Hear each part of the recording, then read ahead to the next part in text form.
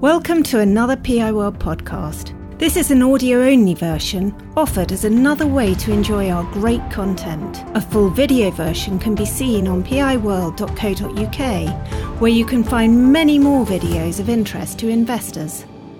Hello, everybody, and welcome to Diaceutics 2021 full year results. I'm looking forward to talking to you about the transformation that has been taking place in our business over the past 12 months. But before I start, let me introduce our new Chief Financial Officer, Nick Roberts. Nick has been joined the company only past Friday, but has been working with myself and the outgoing CFO, Philip White, to transition into the role. Nick, talk about yourself. Thank you, Peter. Firstly, can I say I'm delighted to have joined Diaceutics at such an exciting time in its growth journey. A bit about me. I'm a fellow chartered accountant with over 16 years experience. I originally trained with Baker Tilly, now RSM, in their audit department, where I eventually moved up to the position of audit manager before deciding to move into industry. Over the past 7 years, I've been fortunate enough to work with high growth AIM-listed businesses, much like Diaceutics is. Most recently, I was the head of group reporting at Ergomed PLC, a pharmacovigilance and specialist CRO industry, which services both the pharmaceutical and biotech industries. It has a specialism in oncology and rare disease, a lot like the cohorts that Diaceutics focuses on. Before that, prior to Ergomed, I was the group financial controller at Ceres Power Holdings PLC, which is a high growth fuel cell technology business based in the southeast of England. Welcome to the team, Nick. Yeah. Thank you. So let's dive right in. Diaceutics is a health tech data and services company, and we're focused on a particular segment of the precision medicine market. Let me explain that. 30% of all FDA approvals over past years have been for drugs or therapies which are interdependent or dependent upon the way the patients are being tested. The problem with that is that up to 50% of those patients will not get access to those drugs, those life-saving drugs, as a result of the diagnostic testing ecosystem and the issues surrounding it. We have observed our pharmaceutical clients, customers and others spending up to $15 million per therapy to eliminate these hurdles. That ladders up to a current available market today of around $250 million, but it is growing rapidly with projections of a $3 billion market by 2030. Diaceutics has focused its entire business on this space, and I'll take you through in the slides how that works.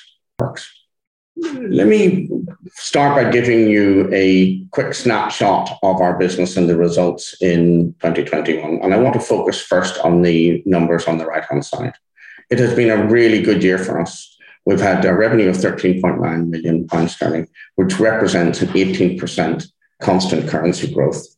We have really begun to see a shift towards our DXRX platform. We opened the year with an assumption that 20% of our business would flow through the platform, but with our customer acceptance, along with our sales and marketing efforts, we have moved that to 60% adoption, a full year ahead of our original targets. Of course, platform impact on our business has already begun to flow through into delivering on that high margin business that we aim to be. In fact, we've seen an 8% improvement in our margins in 2021. We've continued to invest in the platform. £5.2 million were spent in 2021. And I'll take you through where we have invested that to make sure that the three business drivers underpinning the business continue to grow and support scale in the company. If I turn to the left-hand side and just speak about those three value drivers in a minute, I just want to remind you that what's underpinning that change in quality of earnings is a global platform network. And that network is allowing us to provide a global change management process to our clients in all the key customer markets that they focus in.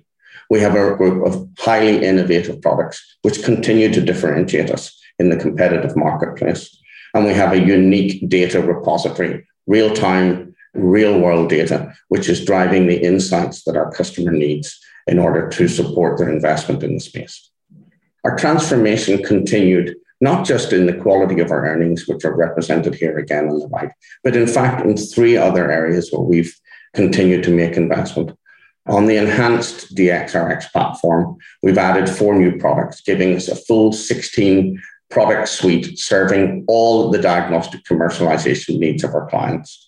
We added 485 laboratories and some 13 service partners, which combined allow us to provide a reach and serviceability that will reach into our pharmaceutical customer and other wallets to make sure that they're investing in the right space. And we commenced over 30 collaborations across that network. Those collaborations are essential to drive engagement with our partners, as well as providing exhaust data back into our data repository.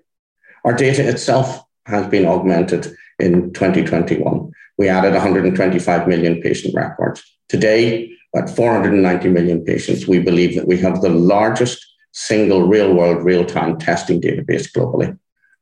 Within that data, we've augmented further our AI-enabled algorithms, which are disease-based focused to allow us to drive new insights to our customers. We doubled our data science team, and indeed we started an automatic data feed into our pharmaceutical clients to ensure that that platform is being integrated into their systems. But perhaps it is to the sales and marketing change that is most profound within 2021. We actually commenced 2021 with only 3 client managers, or key account managers, as we call them in the company, and a couple of people in support. Those were appropriate for our old professional services business. But as we moved towards our platform goals and our platform business model, we swapped out those 3 and moved in 12 key account managers or client managers to support the growth in 2021 and growth thereafter. We've augmented those key account managers with 4 in operational support. We've split our business into 3 verticals, focusing on our data, our platform services, and our professional services. Each of these are being led by one of my senior managers of the Exco team. We appointed a new head of sales and marketing, and we fully integrated a CRM system across the business. In total, this was a fundamental transformation of our business to really support scale and the high growth goals that we've set for ourselves. I think the best way of capturing all of those changes is to return back to our strategic roadmap. And here you can see a past, present, and future roadmap set out. But it is around our 3 value drivers, our products, our data, and our platform, where we have made the changes that I've mentioned in 2021. And those individually and collectively ladder down to a change in the quality of earnings, a shift to platform revenues, a shift to recurring revenues, and indeed driving significant improvements to our margin. As we look at 2022, our goal remains to become an embedded partner to our customers. And indeed, we believe that we're well on that track. We will continue to invest in products, data, and platform to service our growing customer needs, all with a simple goal in our business model of being highly recurring tech-led revenue business. So one way of bringing this back to our customers is to really kind of look at their needs. And this particular slide identifies the key needs that they have across their pre-launch, launch, and lifecycle management phases of their business. If I pull out a couple of examples of the questions that we address, can I find patients for my clinical trials? How many labs can run my test? Or at the launch stage, how do I drive test adoption? How can I optimize testing quality? On the lifecycle phase, how many patients are leaking from treatment? These are the questions that our products, our platform, and our data all seek to serve. Another feature of our business is the multiple departments within our customers that we're serving. And we're stretching all the way from the strategy, R&D, partnering, sales and marketing, and right through to access. We're relevant in all of those departments, and we're relevant to multiple stakeholders within our customers, all supporting that goal for being an embedded service partner. We've talked a little bit about our customers' key needs. And here I just want to break that down and show how each of our value drivers are contributing to that need. First is our unique DXRX platform. This is a multi-tenant platform organizing our customers' diagnostics needs. we're increasingly plugging in both data and a global network of labs and partners directly to our customers' digital systems, which really helps embed us in their operations and eliminate real barriers to treatments getting access to their therapies. Simply, the bigger our network, the more we can leverage this and extract a greater share of our customers' wallet. Second are our products. And these products are being delivered via the platform. They're highly differentiated in the marketplace and really support our ongoing growth. Let me explain how this works. You can see here on this slide the 3 phases of our customers' business: the clinical development, the pre-launch, launch, and life cycle. And diagnostic commercialization needs exist right across that continuum. On the left-hand side of each of these boxes, you can see the needs that we have identified with our customers, having worked on multiple projects with them. These needs ultimately ladder up to a full diagnostic commercialization program. And against these needs, we have both developed and innovated products and services that really serve each of these steps. We have enormous flexibility here. We can bundle projects and data and services together, and we can focus and zoom in on particular phases of our customers' business and ultimately live with each of these therapy brands for a long period of time. Our experience to date has allowed us to see that we can live with our therapy brand teams for up to 7 or 8 years, with them managing these diagnostic steps all the way through. And the last here is our data. I believe in our data, we have unparalleled capabilities. We've collected testing data and insights for over 9 years from thousands of sources. And we use data science and machine learning to link and cleanse all that data. By labeling all the key stakeholders across the healthcare universe, we're able to track and monitor in real-time testing behavior of labs and physicians, which then help our customers segment their physicians and target their education activities. We were really excited in Q4 2021 to move our US data onto a weekly feed to our customers. The product is called Signal and has already triggered for us more than 13 data subscriptions and our largest ever single customer contract for a top 5 pharma company, which we announced recently at $2.5 million.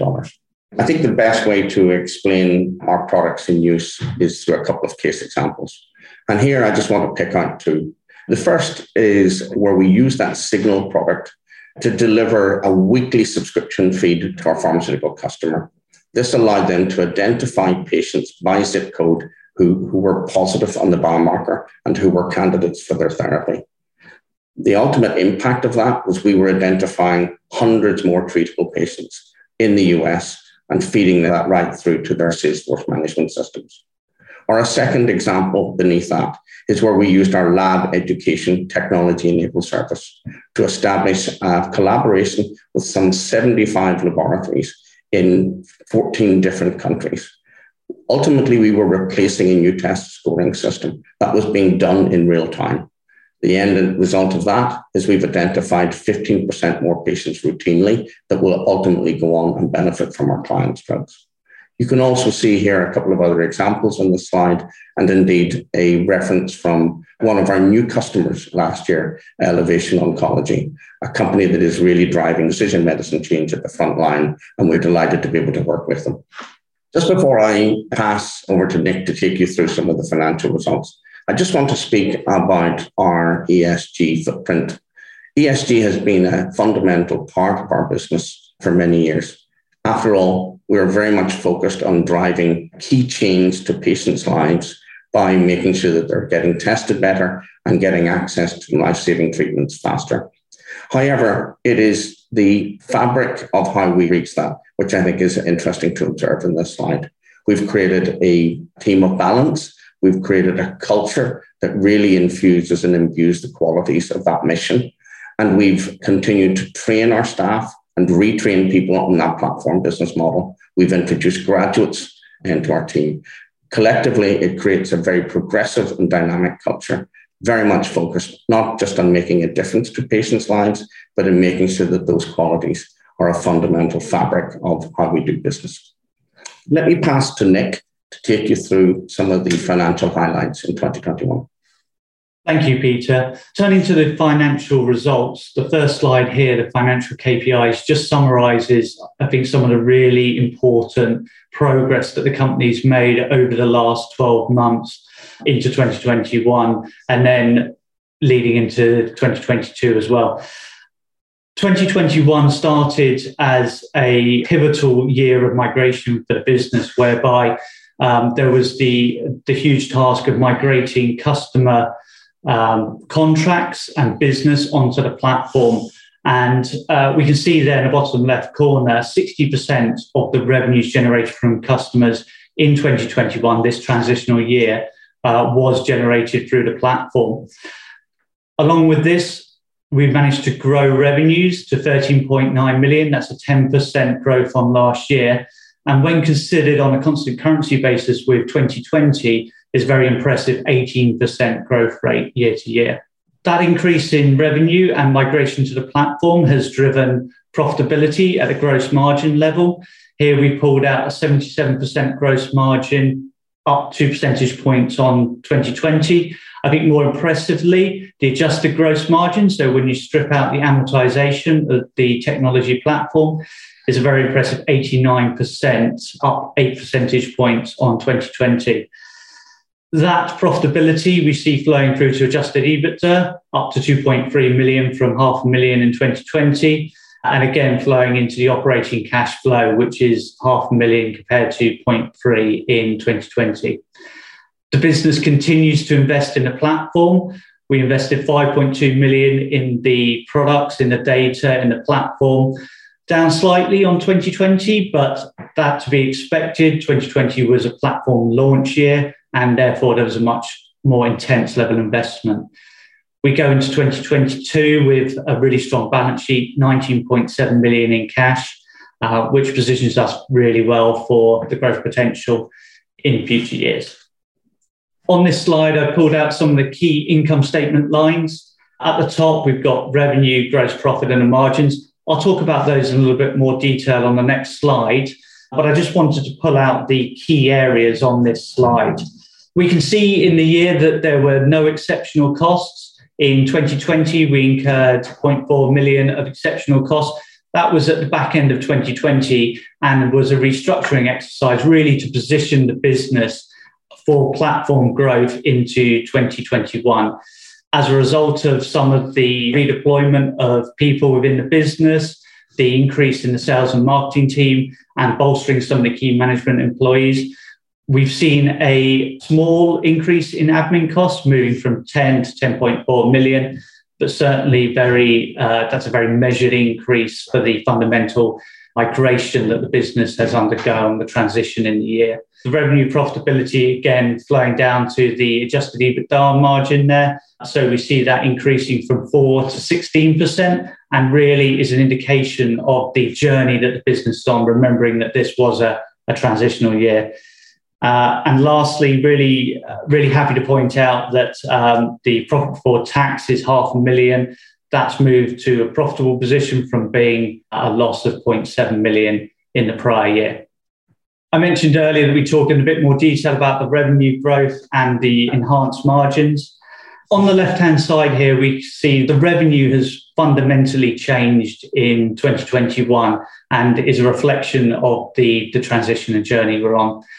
The pink and the dark blue representing the new platform-based revenues, as I mentioned earlier, that now makes up 60% of the total revenue of the business. And as you'd expected, the professional services, which is the legacy part of the business, that has started to transition across, and we see a decrease in that.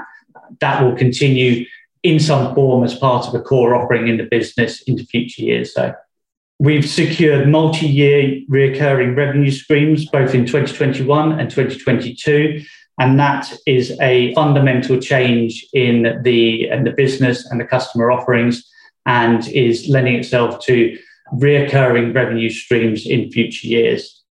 On the right-hand side, we look at the enhanced margins that the business has. At a very high level, the actual cost of sales has remained relatively static at about 3.2 million for the year. You can see that the actual makeup of those costs has fundamentally changed from largely being staff and other costs, so what I call cash costs related, to being split roughly 50-50 between those cash costs and amortization of the platform.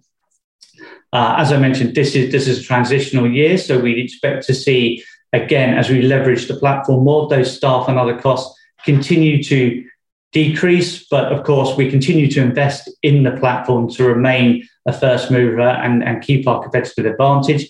So as we do that, we'd expect to see more amortization flow in here. But again, if we look at the gross margins, 2 percentage points up to 77% in the year. And again, very impressive, 89% when you strip out the amortization cost. Revenue and margin growth, I think, is demonstrating the financial advantages that the platform is bringing to the business.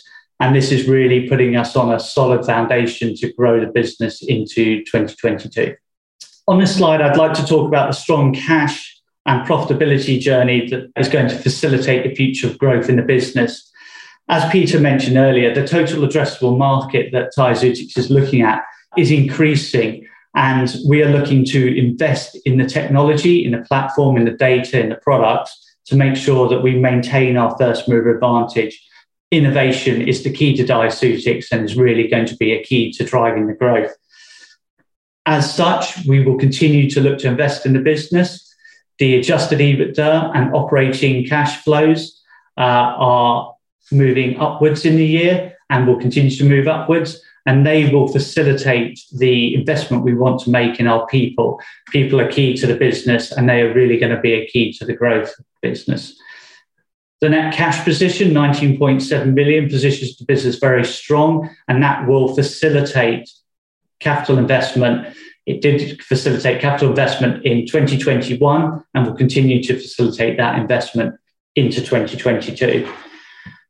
I put on here our headcount number. I think on reflection, very small increase in headcount in the year, but probably doesn't reflect the fundamental redeployment of staff, the increase in the sales marketing team, and the restructuring that happened to position the business as platform-based and enable it to grow. It's worth noting that after the year end, at the end of quarter 1, 2022, we continue to increase staff headcount to some 140 or so staff. They've been secured and are really going to enable the business to grow into the future. This final slide really highlights the transition that the business has undergone over the last couple of years. Since IPO in 2019 and the launch of the platform in late 2020, the business has undergone this fundamental transition to a platform-based business, and credit to everyone at Diaceutics for the commitment and the drive to ensure that the right technology was in place, so the platform was launched and ready to go. And then since then, migrating 60% of the business onto the platform revenues, driving that margin growth. A real credit to the dedication of the staff and the over what I think is a very tricky and complicated transition. And that puts us on a really solid foundation for the growth into 2022. Complicated. Thanks, Nick. Maybe a couple more slides just to provide an outlook going forward. Just want to kind of go back a step and remind us exactly what kind of our fundamental investment drivers. We're first to market with this platform into a segment that is growing in multiple different ways. I believe that we've built a competitive moat around our business with our 3 value drivers: our data, our products, and our platform. We have a strong balance sheet, which allows us to remain agile in light of our customer needs. And we certainly have a proven track record with our customers that is allowing us to drive that platform as an embedded part of their diagnostic commercialization fabric in the future.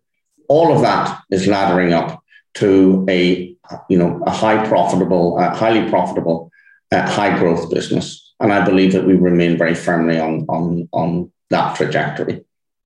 Let me end by giving a sense of the outlook of the business. We've touched a lot on the infrastructure investments that we've made to drive growth in the business. But that growth is already beginning to touch our business model and the quality of our earnings. We're already beginning to see more new therapy and indication launches from our customers. We're beginning to see them spend more of their wallet to really eliminate the diagnostic challenges that are denying patients access to their drugs. We're seeing them move beyond oncology into other orphan diseases and indeed into some of the more large mainstream diseases like cardiovascular medicine and autoimmune disease. And equally, we see the opportunity to continue to innovate at the front line of this business, bringing new products and new services in response to our customer needs. In combination, we believe that is what is underpinning our growth trajectory and our ability to deliver ongoing high margin, high growth business. We see momentum really coming through in the business at the end of 2021, and that momentum for growth absolutely continues. We look forward to reporting our results later in the year as to how we've been progressing against that. For now, from Nick and I, thank you very much indeed. Thank you. Our results later in the year as to how we've been progressing against that. For now, from Nick and I, thank you very much indeed. Thank you. PI World videos and podcasts are for general information and interest. They do not constitute any kind of recommendation or inducement to buy shares of any company. PI World is not offering any kind of financial advice, and nothing in our material should be taken as such.